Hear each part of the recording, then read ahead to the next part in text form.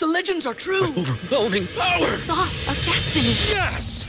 The most legendary sauce has arrived as McDonald's transforms into the anime world of WickDonald's. The greatest flavors unite in all new savory chili McDonald's sauce to make your 10-piece Wick Nuggets, fries, and Sprite ultra-powerful. Unlock manga comics with every meal and sit down for a new anime short every week only at WickDonald's. Ba-da-ba-ba-ba, go! At participating McDonald's for a limited time while supplies last.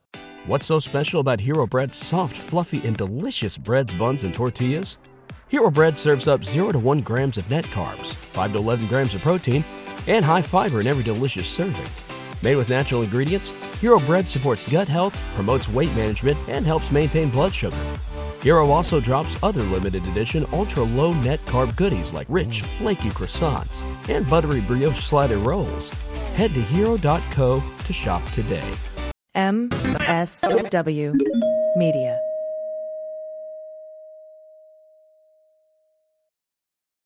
Welcome to Teacher Quit Talk. I'm Miss Redacted. And I'm Mrs. Frazzled. Every week we explore the teacher exodus to find out what, if anything, could get these educators back in the classroom. We've all had our moments where we thought, what the hell am I doing here? From burnout to bureaucracy to soul-sucking stressors and creative dead ends. From recognizing when it was time to go to navigating feelings of guilt and regret afterwards, we're here to cut out the gaslighting and get real about what it means to leave teaching. We've got insights from former teachers from all over the country who have seen it all. So get ready to be disturbed. Join us on Teacher Quit Talk to laugh through the pain of the U.S. education system. We'll see you there. Hi, I'm Frances Callier.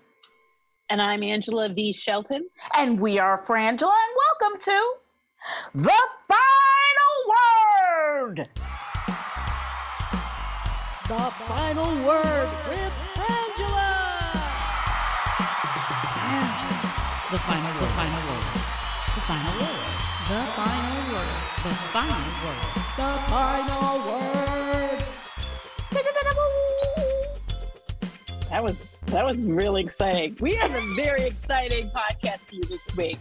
Mostly because of the glow, but I'll get to that. We have a particular glow on us at the moment. I mean, you can, not only can you see it probably from where you are, you can smell it too. I'm sure you can smell it, and I'm sure you can feel it. If you lick whatever device you're listening to this on right now, you'll taste it. You'll taste it. That's right. It's delicious. Let me tell you, it's delicious. We're a full sensory experience up in here. Absolutely. Welcome to the Sexy Liberal Podcast Network and those of you who are listening on MSW Media, both fantastic progressive outlets that are here to join our forces and create a community for change and social justice. So thank you and welcome. Thank you so much. And speaking of thank you, we want to send expressive thanks, full thanks to everyone who is supporting us through Patreon. This Black-owned woman business is thriving. Let me tell you, we are living our best Black girl magic lives because of you. And by that, she means paying for some basic bills that keep us from being homeless. And that's we want to say what I mean. Thank you. Thank you for that. And for those of you who can, maybe aren't Patreon people yet, but you find yourself with a little, few extra bucks every month, we would absolutely appreciate it. It is how we keep our business going. It is how we keep being able to do this podcast and, exist. So if you go to Patreon and look us up, thank you. And our way of saying thank you to you is what do we do? Well, I believe that we create thank you in the form of 3 micro idiots a week. Did you say 3? I said 3, Francis. 3. Yeah, 3. Not 2, but 3. That means 3 separate idiot stories. If you become a Patreon right now, there are hundreds of them. Banked. You will never, I'm going to tell you something. Every time somebody starts to talk to you about some mess you don't want to hear, you could put in an idiot. Totally. Okay. Totally. And as I have said before, it's the best self-care that you can be doing. Laughing, exploding all of those wonderful chemicals in your brain, uplifting yourself. Right. Humor's just a couple of clicks away. Good feelings. Apparently, every vehicle in your neighborhood is going backwards right now. Yeah, I mean, and they're all in front of my house. They're all in front of my apartment, backing up and dumping garbage in the middle of the fucking street. which day? We moved the day. And this is what's exciting also about the podcast this week. We're releasing on a new days. Yes. So this podcast is coming out for the first time on Friday, tax day, which fortunate for me. I don't know about the rest of you. But and Monday will be the new idiot of the week. Yep. So, and that's how it's going to be. So you have some time in between. You can listen to both, and we hope that makes it easier for people to catch both podcasts. So that's starting. Yes. And please join us every Friday morning for the third hour of the Stephanie Miller Show, where we have Fridays with Frangela, or it's called the Black Power Hour. What happens, Angela? That is where the Black Powers unite. And they create a crystalline beam that changes Stephanie Miller into Stephanie Mills. And somewhere Stephanie Mills becomes Stephanie Miller and inexplicably finds herself riding a bicycle next to Bob Seska. And she deals with it because it's saucy. It is saucy. Oh, okay. So, as Angela was saying, none but trucks outside. I keep hearing, I understood. Nothing but trucks. How far can they back down? And here's my question. I'm sorry you guys have to deal with this really quickly. Why is it now for years they stop in front of my place? What I really don't understand is that the reason that we weren't recording at your place was the trash day, which was Tuesday. So how is it the first time we moved to Thursday? Now it's Thursday? Yeah. You can't tell me that's not about us. It's about us, and I know it.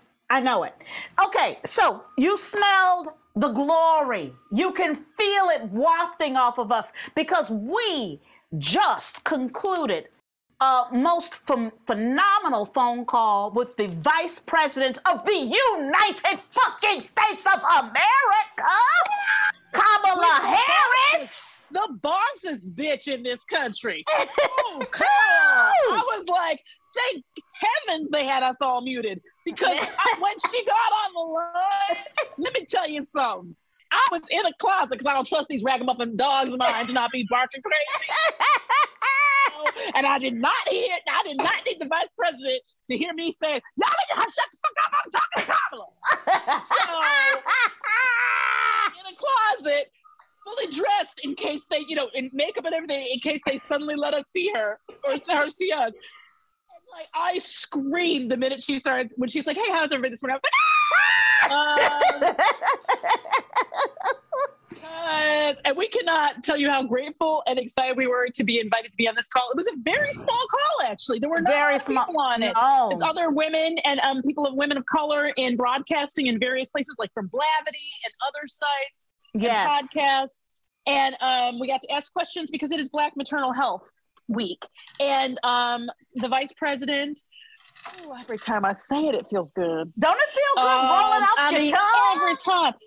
Can we just say that this is why inclusion is important? This is why there's a number of reasons for it.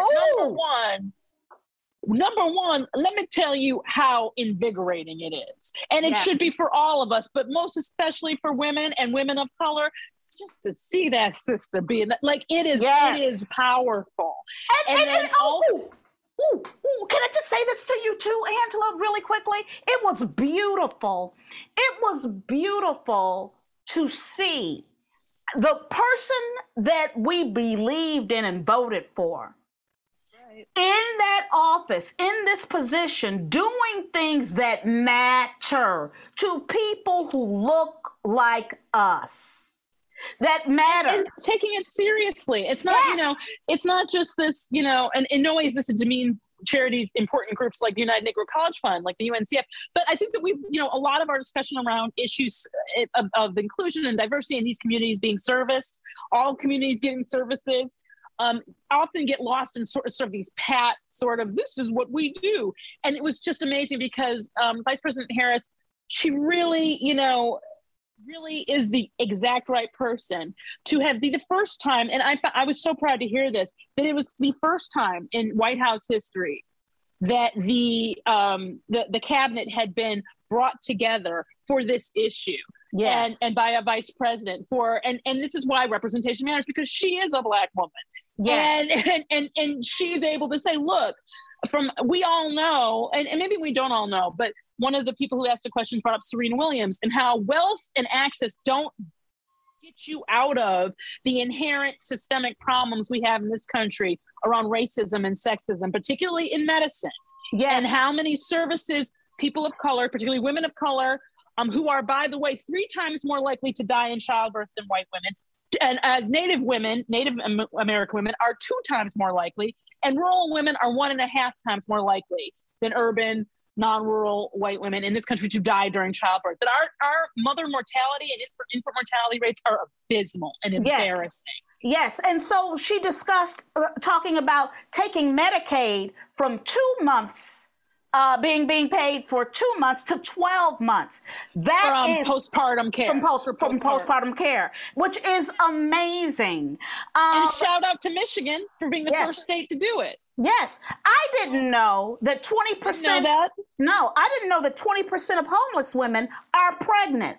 There are 20% of the homeless population of women on the streets right now are pregnant. I can't even imagine. She said 5 to 20, 5 to 20%, because I think that's a hard number for them to actually. So between 5 and 27, but either way, and that's why it's so important that this was a cabinet meeting, because she had the HUD director, Martha Fudge, the Secretary of HUD, Housing and Urban Development was there. And you go, what could this person do? And the Vice President did an excellent job of talking about tying in this issue to all of these departments, all of these very important governmental agencies, from the VA, and looking into PTSD. And if you are and she made such an excellent point about even navigating information, trying to get to the information that is out there is unnecessarily difficult. And if you are, let's say, a homeless or living in, state-funded housing in some way. We have homeless vets on the street. I was just going to say that you are a vet and you are, a woman and you are pregnant. Should you really have to go to every single separate website to get the information you need on the care that is available to you? And talk about streamlining that and actually doing the research, getting the actual numbers and data, so that we're not talking about these issues from an anecdotal point of view. That we have the actual data, because the data is the thing you can't deny. Yes. And also what I really appreciated that she talked about is that not after the fact of collecting the data, making sure that there are people who are culturally competent. That's right.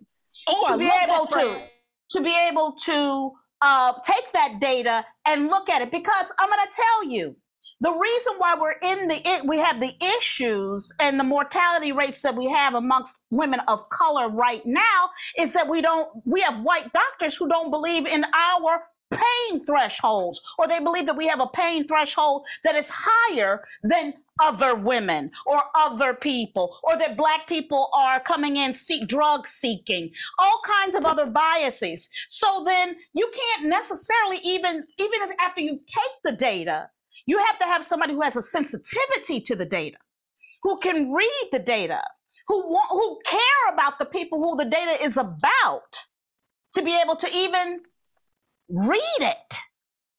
Right. And the idea that having the support, trying to find, my sister was able to use a doula for her pregnancy. And when the Vice President Harris brought up doulas and integrating them into the system and getting information about them and having them be covered and having them, having that resource be available to more women, because one of the big things, and it's so amazing to sit there and talk to this woman who is the first African-American vice president, the first woman vice president, the first woman of color vice president, the first woman of two amazing heritages, all of the first that she is. And what is she up there talking about is the fact that we have to advocate for ourselves. And that is very hard to do. It's hard to do when you're me and you're privileged in a number of ways. It is extremely hard to do if you're coming at this with less access for a number of different reasons, with less information, if you're young, if you don't have Wi-Fi, shit. Exactly. And it's just, so to be able to they talk about a new program called Birthing Friendly, which is sort of like this home seal of a good housekeeping seal of approval idea, that the hospitals and other sort of clinics will be evaluated for whether or not they are birthing friendly. And that means that they will have to meet certain standards of care. But in order to know that, we have to get the data. And so one of the things the Vice President brought up is a lot of hospitals don't collect the data.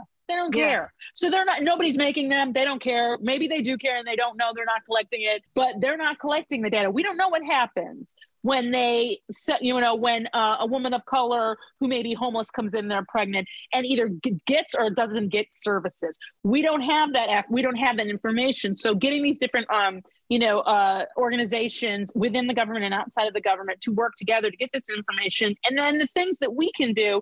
And we weren't able to ask this question, but we're going to follow up with her comms people and ask about things we can do to amplify places where people can get this information. Because if there's one thing I know, it is extremely hard to advocate for yourself, especially in medical situations, especially when you are the sick person. Yeah. You need someone else.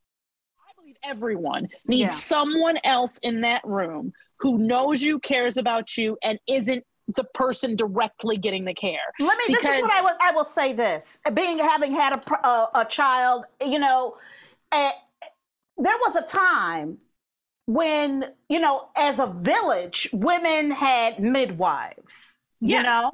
We had a community. You had a community, but there are so many women on every inch of the class scale who are isolated.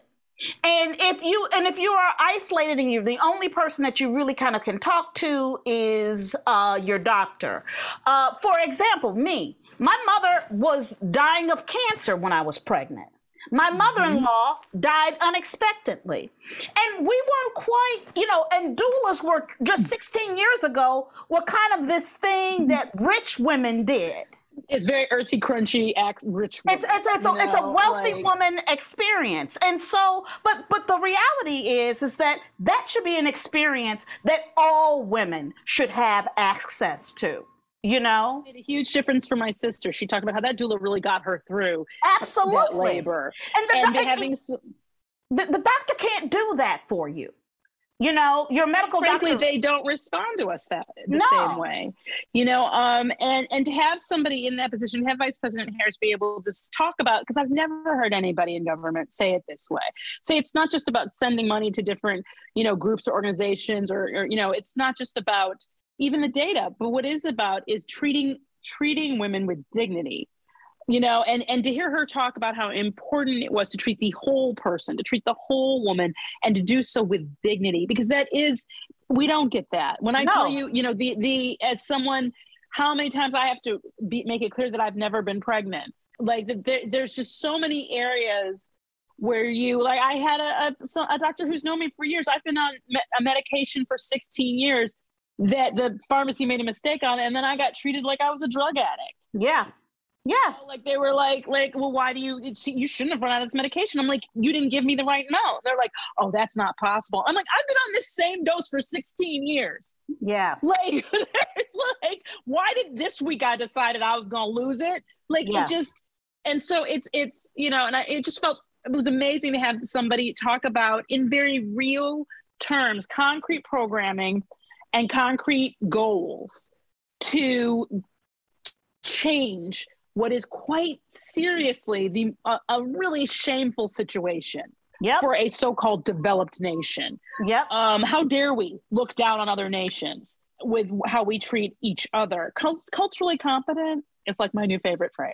Yes, absolutely. And we were able to capture some audio from our call. So let's take a little bit of a listen right now.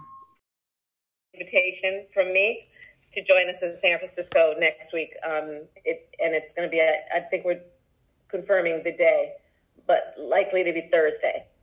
So that is some of the work. But in meeting with the cabinet officials, for example, Secretary Marcia Fudge was there. And one of the big issues you're asking, well, what's the connection between maternal health and HUD, the Housing and Urban Development Agency? Well, 5 to 20% of young homeless women are pregnant. So think about what that means in terms of, again, looking at the whole human being when we are talking about this issue, and consider an issue like housing, affordable housing, housing security, right? We are looking at it in terms of the fact that, I will say as a base point, When you're looking at trauma, there's so much trauma in society in general in terms of undiagnosed and untreated. And then when you add to that the fact that, poverty is trauma-inducing.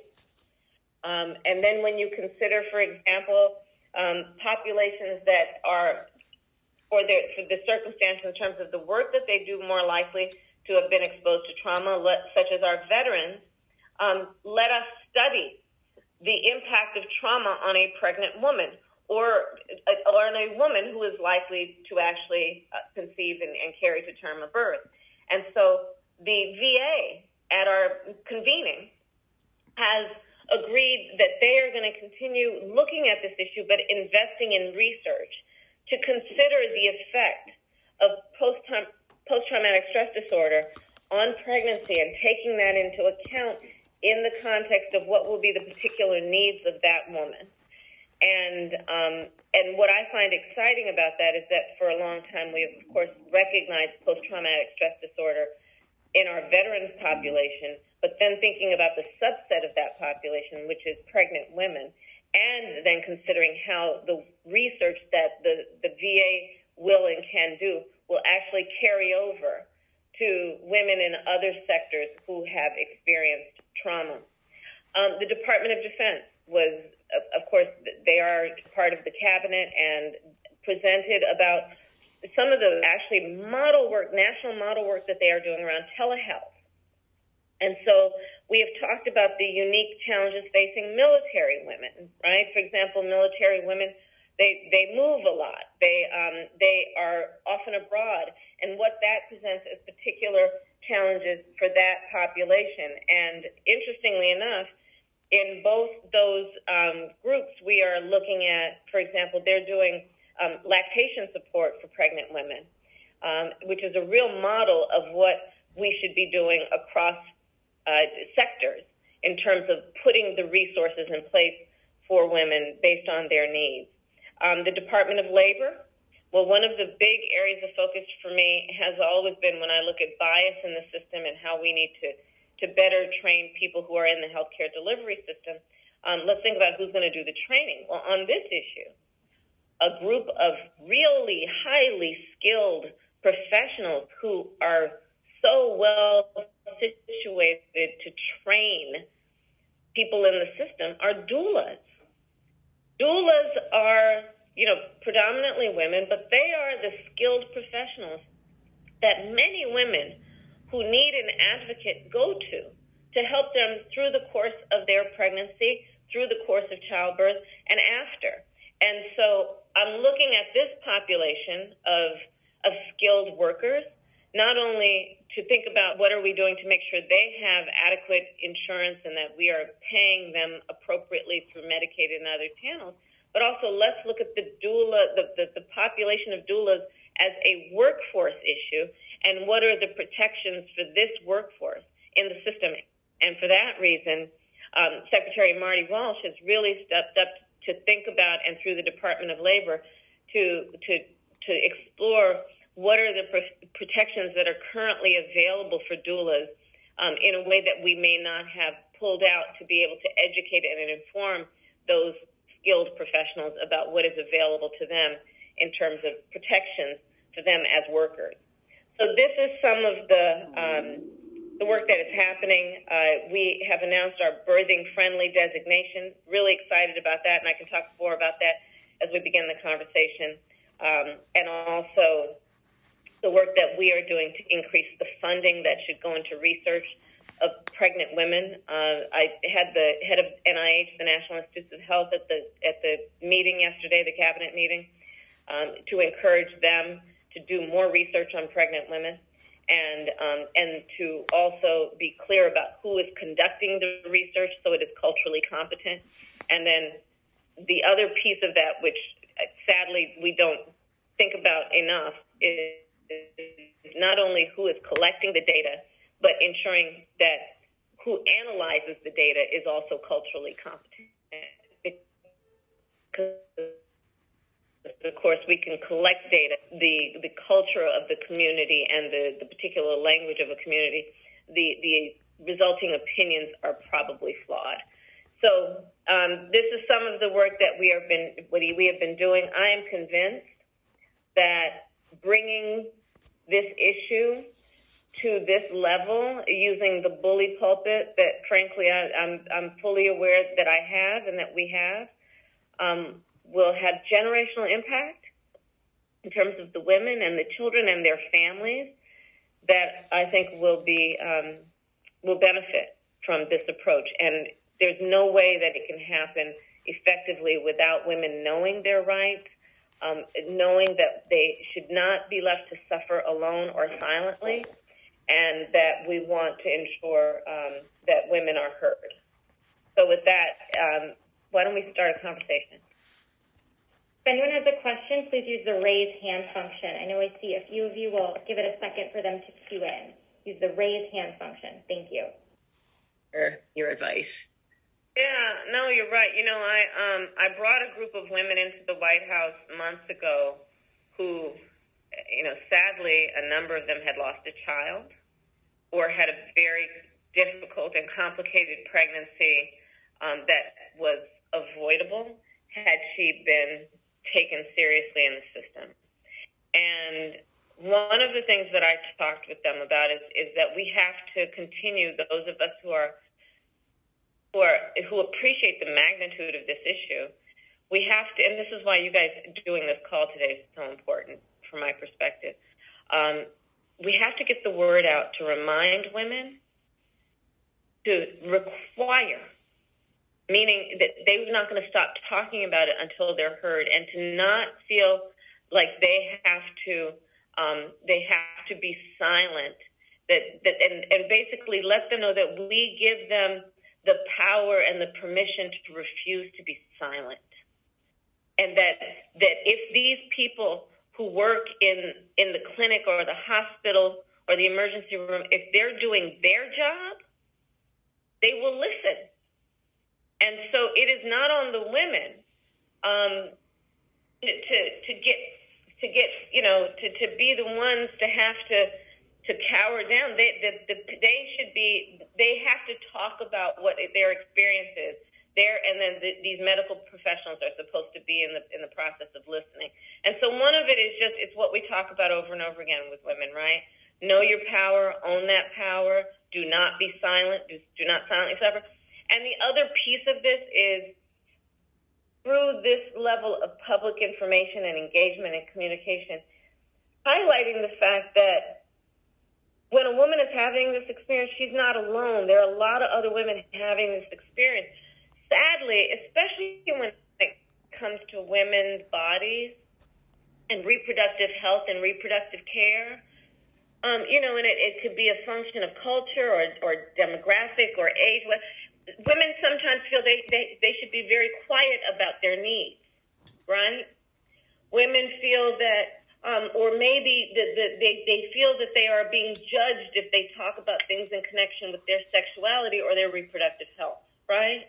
And so part of what we want to do as, if you'll receive this hopefully as I intended, as, sisters in this, right, is we will remind them that you be your full self. And it is on that, it is not you, it is them that has to listen and respect and understand. And I just think that that's really important to continue to communicate. And the more we can elevate this issue, I think the more we will accomplish that. Which is to let women know that when it comes to their reproductive health, when it comes to their pregnancy and anything that they are experiencing in connection with that, they do not have to suffer. And they certainly must not silently suffer, because there is a whole system that has been designed to help them. And so let's hold the system accountable to do its job. Our final question goes to Amanda. These topics that are clearly such a personal priority for you. As you mentioned, the Centers for Medicare and Medicaid Services are applying a new birthing-friendly label to hospitals that meet those standards for maternal health. I was wondering if you could speak to what some of those standards are and how they were selected. I'm very excited about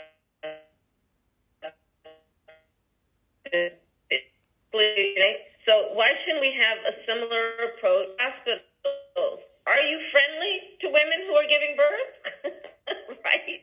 And so that women and their families and people who love them can look it up and say, okay, let's see where you're going for your care. Have they been designated as actually a place that we know will be friendly to you with that, right? And so it's a new concept that we are implementing and in the process of implementing. And we're in the process there. We want to make sure that when we create the criteria, that it takes into account how women are experiencing this system right now, right? So we want to get feedback. We want to get the voices of women who are going through the system. We want to get the voices of midwives and doulas and doctors and hospitals themselves, right? Timeline. And so we're going to we anticipate rolling it out in the fall of 2023.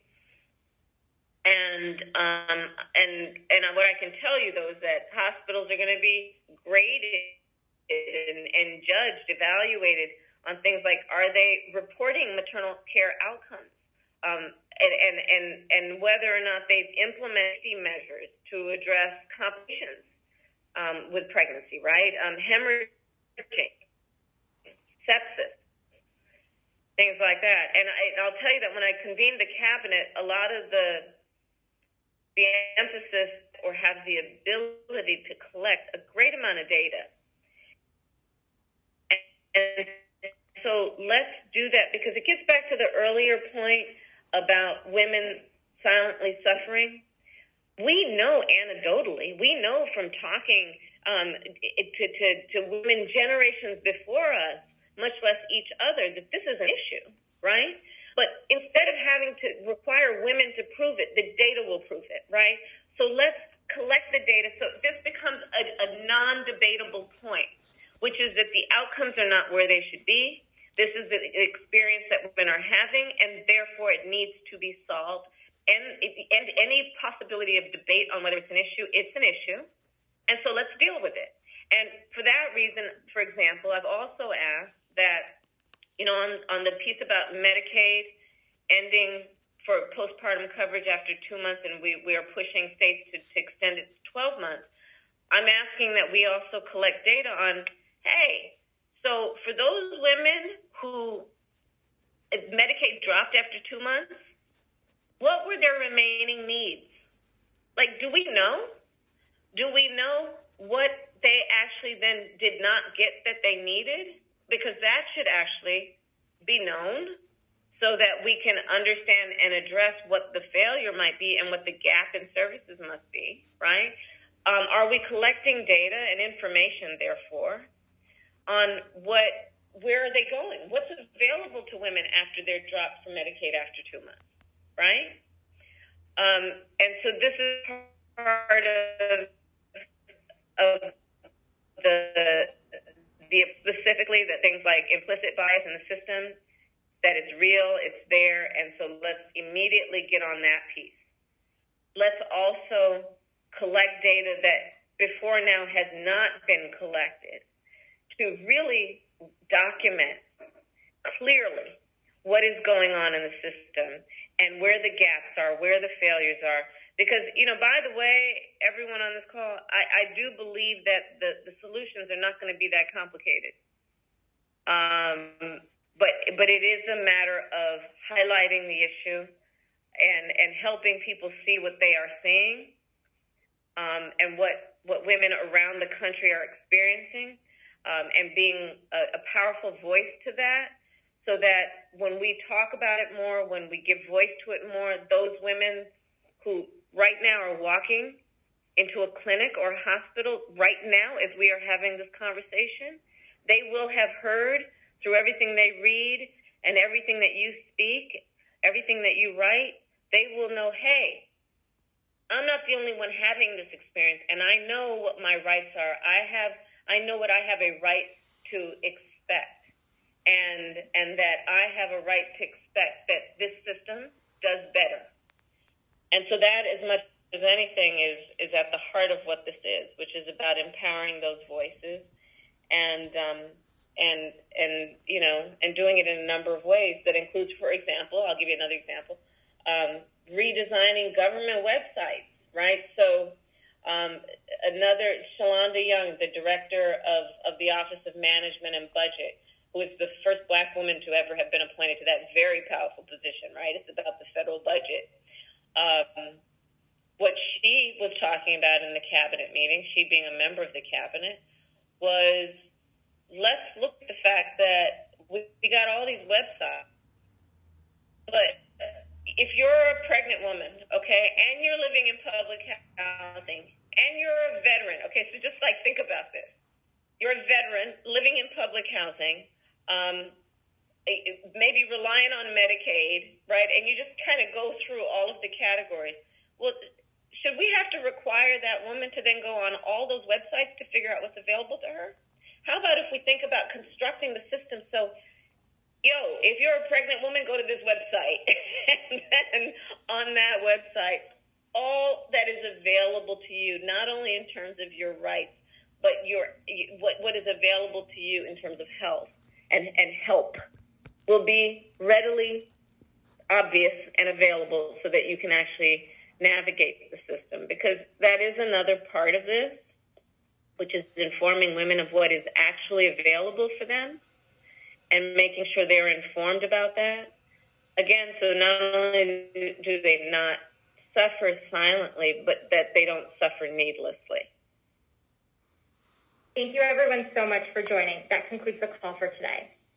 Thank you all. Take care. Thank you again.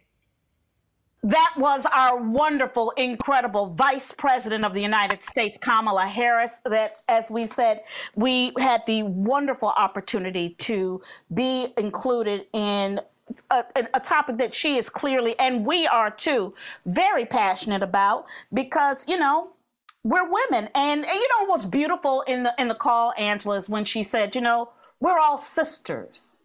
I hope I can say that. We're all sisters. And I was like, yes. Oh, it touched me so deeply. Yep. We have to support each other, and we have to support, especially those of us who are finding it difficult or impossible to speak for ourselves. We're in situations that are precarious, that are dangerous, and I can't tell you, we all know, and I was so appreciative of Vice President Harris saying, we can all tell anecdotal stories. We can all tell. That's right. It's a little redundant, but we can all tell those stories. But the reality is there's data here. We can get these numbers.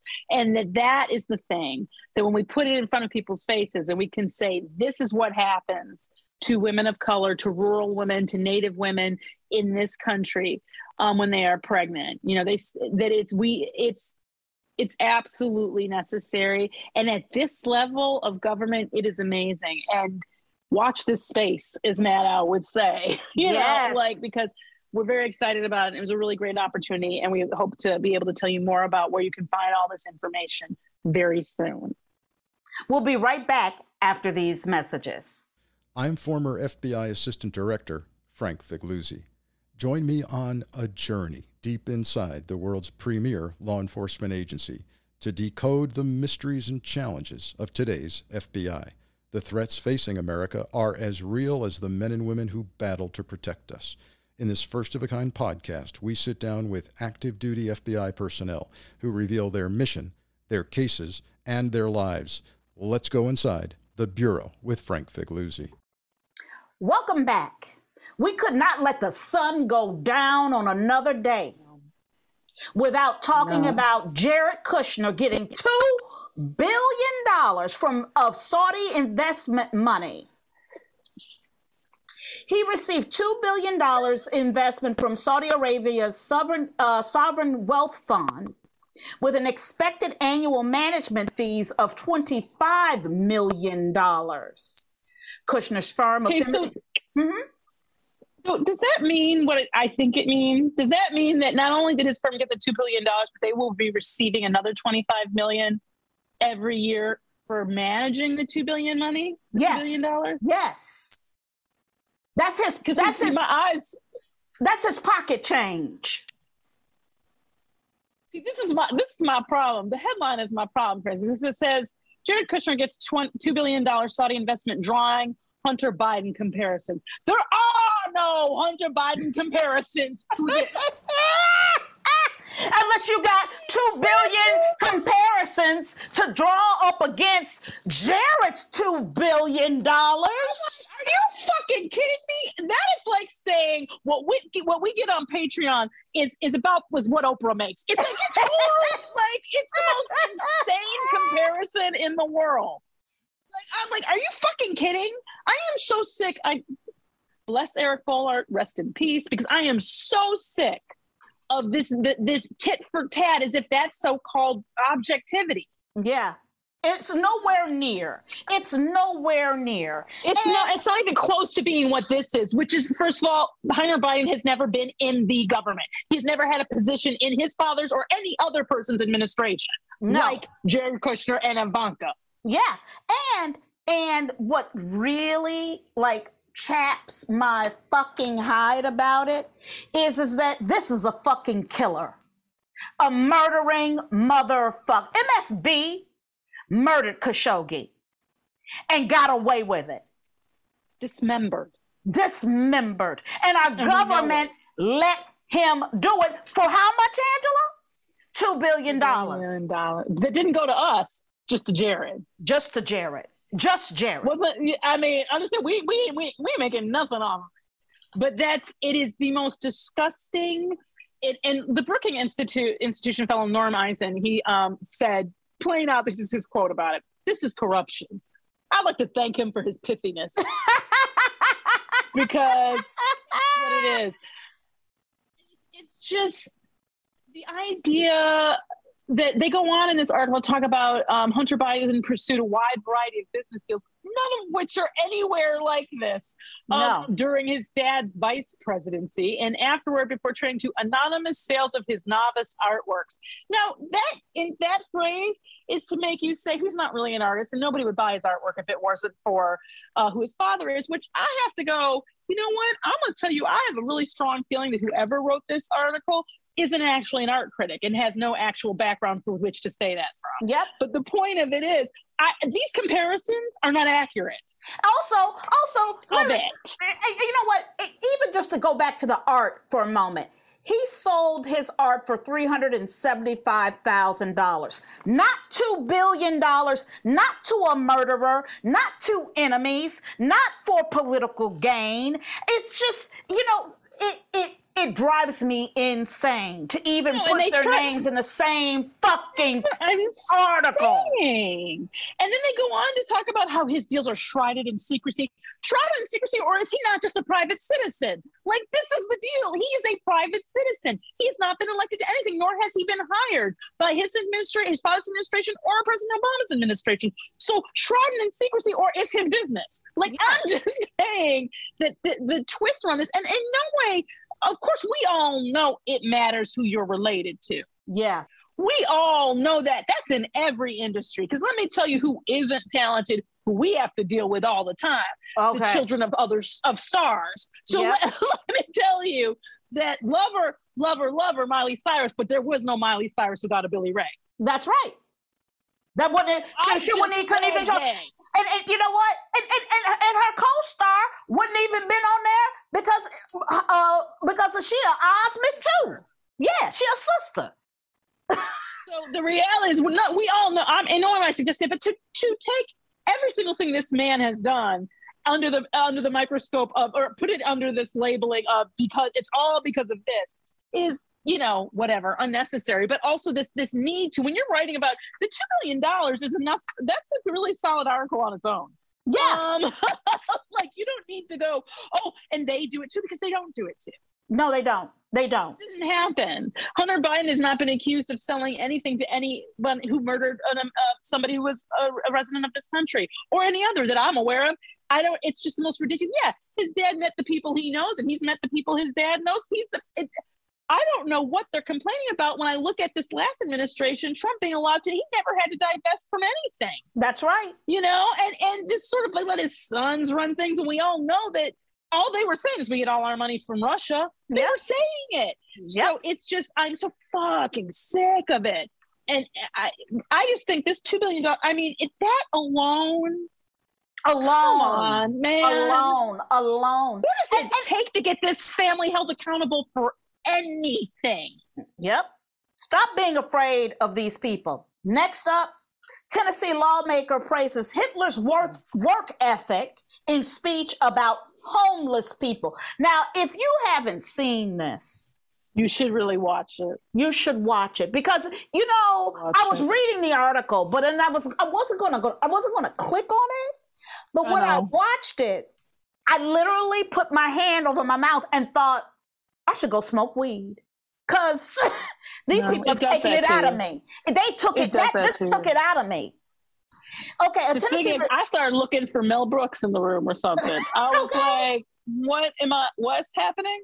Like, you feel like you're having some kind of mini stroke. Because you're like, there's no way this is happening. That's what I thought. And then you rewind it and you go, oh, that's for real. No, that's a real representative of government. People voted for him and his ideas. Tennessee Republican wants the state's unhoused population to draw inspiration from Adolf Hitler, and we are not kidding. While debating a bill that would criminalize homeless camps on public property in the state, Senator Frank Nicely decided to share with the chamber, quote, a little history lesson on homelessness, y'all. Get ready with your notebooks. You're going to want to take notes. That lesson, Hitler apparently was homeless for a spell. He says, but then he pulled himself up by his bootstraps and went on to lead a life that got him in the history books. Yes, this motherfucker went there like that. Let's do the full quote. Why don't you read it? I want to give you a little lesson on homelessness. In 1910, Hitler decided to live on the streets for a while. Now, decided to? Thank you. So for 2 years, Hitler lived on the streets and practiced his oratory and his body language and how to, quote, connect with the masses. Then went on to lead a life that got him in the history books. So a lot of these people, it's not a dead end. They can come out of these homeless camps and have a productive life, or in Hitler's case, a very unproductive life. I support this bill. What the fuck? The man who's also, by the way, apparently known for opposing making cockfighting a felony because it's, quote, a cultural tradition. I just and you know I love words. You do. You love words. It's a hobby of mine to look up words. When I'm upset, when I'm very upset about things, one of the things I do is I try to find the perfect word to express the feeling I'm having. Yes. Because it's soothing, and I enjoy language. And I read this, and I was like, I don't know what he's doing with words here, but he's hurting them. He's hurting them. But you know what I'm going to tell you, when I looked at him talk about this, I go, this is a person who idolizes Hitler. Well, reads his, and then it's sitting here trying to draw and create inspirational comparisons for homeless, unhoused, unhomed people through Hitler? Are we using Hitler to inspire? He did not let homelessness stop him from being the absolute most evil thing to ever happen on this planet. He didn't let homelessness stop him from murdering, from genocide, millions of people. He went on, you know about him now, don't you? He is the most wackadoodle. I am all done. We need to take a serious look at the kind of things I'm putting in. And I am for one person, one vote, and no representational bullshit, no electoral college, all of that. But I do think we need to start asking ourselves as a country if we're going to require some minimal level of competency to even run for office. And I mean the ability to, number one, maybe pass a citizenship test. Number two, some sort of psychological exam to make sure you're not completely insane. Something. I completely agree with you because I don't know what the fuck, but whatever birds are living inside of that nest on top of Marsha Blackburn's head, girl. Oh my God. You got to send in a search party. These people are crazy. These people are insane, and they keep being presented to us as if these are sane choices. It's going to be, and it already is, of course. But I'm gonna tell you something. When you have me longing for, missing the days of maybe a Republican candidate simply darkening the skin tone of a criminal that they're using to scare white people into voting for them. Mm-hmm. Those were the good old days of racism in politics, where people felt the need to try to hide it a little, to use the quote unquote dog whistle. They are straight up genocidal maniacs and proud of it now. Yep. And I cannot be okay. If you know any Republicans who really seriously are conservatives and they don't like this stuff, but they don't like these people, they don't like these candidates, but they could never vote for a Democrat, I need you to talk to them about how this is a binary choice. This is evil versus good, period. These people are awful. And they are off the ledge. And that, my friends, is our final word. And now it's time for emails. Time to go get your emails. That was energetic. We want to thank you for writing us at frangela08@gmail.com. We love hearing from you. Yes. Our first email is from a lovely, lovely man who we've adored for many years, Ryan S. Hey, Ryan. Hi, Francis and Angela. Listening to this recent Idiot of the Week, I realized I finally had figured out why there was a brief number of years, but a vast ocean between your experiences. Is it possible that there was a blip-like event like in the Avengers movies? Did Thanos snap and cause Francis to grow up in some sort of before time that Angela missed completely? Call me crazy, but I think I've got it. Lots of love to you both, Ryan in Toronto. Ryan, it's the first idea that makes sense to me. Yes, I think I got Thanos. I got blipped, or Angela got blipped and missed it, or something, because was it last week or the week before with the animals and the thing? Yeah, it was the week before. Francis, tell them what if you missed it. What you were trying to say? What? Oh, when you would go to the fair, when I would go to the fair when I was a kid, right? You go, the little pop-up fairs, they always had, like, if you throw 3 rings on the bottles, and they would give you as a prize like a fish or a toad inside of like a glass case in water.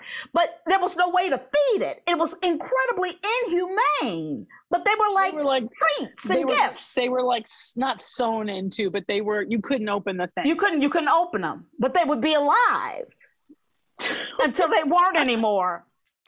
Now, I never witnessed this. And it's, again, Princess is only technically a few years older than me, but the Thanos years, I don't know. Let me ask you this. Were the Black people required to sit in a different area at these fairs? No. But this is what David G wrote us. He said, hey, ladies. Okay, normally I'm here to stick up for Angela as a fellow soldier in the war against the evil killer spider cabal. But today, I need to come to Francis's aid.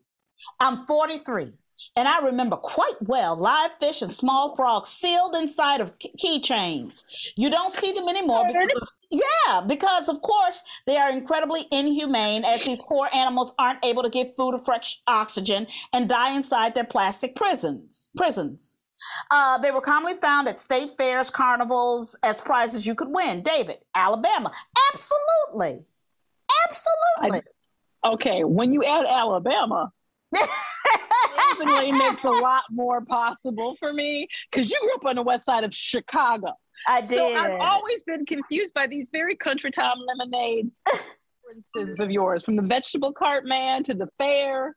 But what you have to remember too, and I think, I'm not kidding, I think that Chicago, like, my family was very Southern, and they came up, went to come up to work in the mills, but Chicago's really Southern. Come up to work in the mills. I'm sorry, you said. I don't understand, and I'm old, okay, but I do not understand where this comes from. My people moved up from like Alabama, Georgia, Louisiana. Where the jobs were to the mills, for the folks. Colored folks. That's right. That's who we were. I really don't even know what to say. Thank you, David, because it is one of the things I was telling this doctor I've been working with about whether or not Frances needs some kind of treatment. And, and you just shaved her from a round of something. I appreciate it. I appreciate it, everybody. Thank you for that information. I don't understand it at all. I mean, if anybody else has heard of this, please write us, because it's crazy. Yeah. Next up, this is from Eleanor. Thank you. She, we all know, we lost Eric Boehlert a week or two ago. And it's a little over a week. Yeah. And it was so just jarring and upsetting for our entire community. And Eleanor wrote to us about it. And she wrote a lengthy letter that, she talks about him. And we just want to read some excerpts from it. She says, Eric, who I did not know except through his Stephanie segments and tweets, revealed himself to be a man of good character, serious-minded, earnest in his belief of democratic ideals and the greater good. In this, he reminds me most of Mike Royko, the famed newspaper columnist who took on the Chicago machine, but also some national issues. Both men spoke truth to power, the ironic twist being that while Royko used his platform in the steadfast assumption that his paper and the press acted as a voice of the people, Boehlert was tasked with telling his self-same media that they are neglecting their civic duty. Eric did this with aplomb and with an say it for me. Indefatigable? Thank you. Spirit that was both admirable and inspirational. Thank you, Eleanor. And we was a little shocked by it, to be honest. So it's very hard, and I know it's been a really hard week for Stephanie Miller, for Mama, losing Eric and Jamie, her dog, one of her dogs, a very sweet young dog. So thank you very much for acknowledging that, Eleanor. Yes. Thank you so much. And now it's time for Resistance Wrap Up.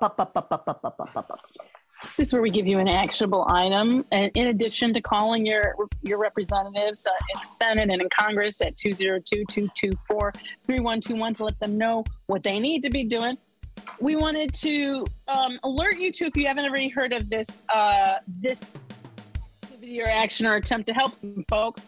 Corrine, why am I losing her last name now? Corrine Sky.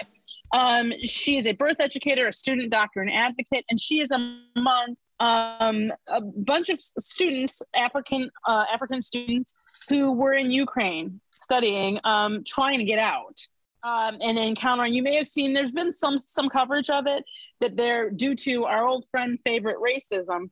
These people in particular, people of color, are having a hard time getting out of Ukraine, and that there's actually a significant student population there of people who came there to get higher education. So I went to, if you follow her on Twitter, you can go to @Corrine Sky. That's KORRINESKY. And she started this group. I believe she started it.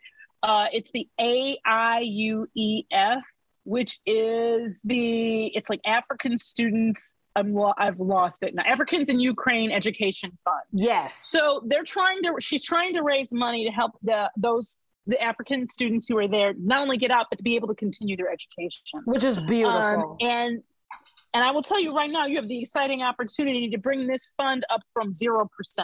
Yes. So if you have anything that you can donate or any way that you can promote this and try to help people, because right now she's got 12 supporters. She has been on a few national programs, and I would really hope that it would get more attention than this, because these stories are particularly disturbing right now.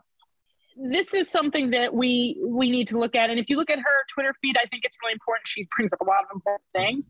She has a quote here from just today. My question is, are Ukrainian asylum seekers getting shipped to Rwanda as well? Or there's a lot. This is another part of the Ukrainian conflict that I think deserves a lot more attention than it's getting. But it's a way that you can be of assistance right now. And so if you can, or even if just by promoting it, that, because I think if more people knew about it, we could get this up from 0. Yes. Yes, yes, yes. I'm Frances Callier. I'm Angela V. Shelton. We are Frangela. Thank you so much for listening to The Final Word.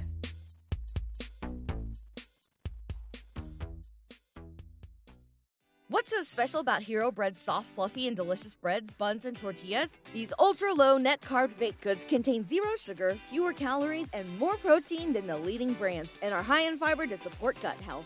Shop now at Hero.co.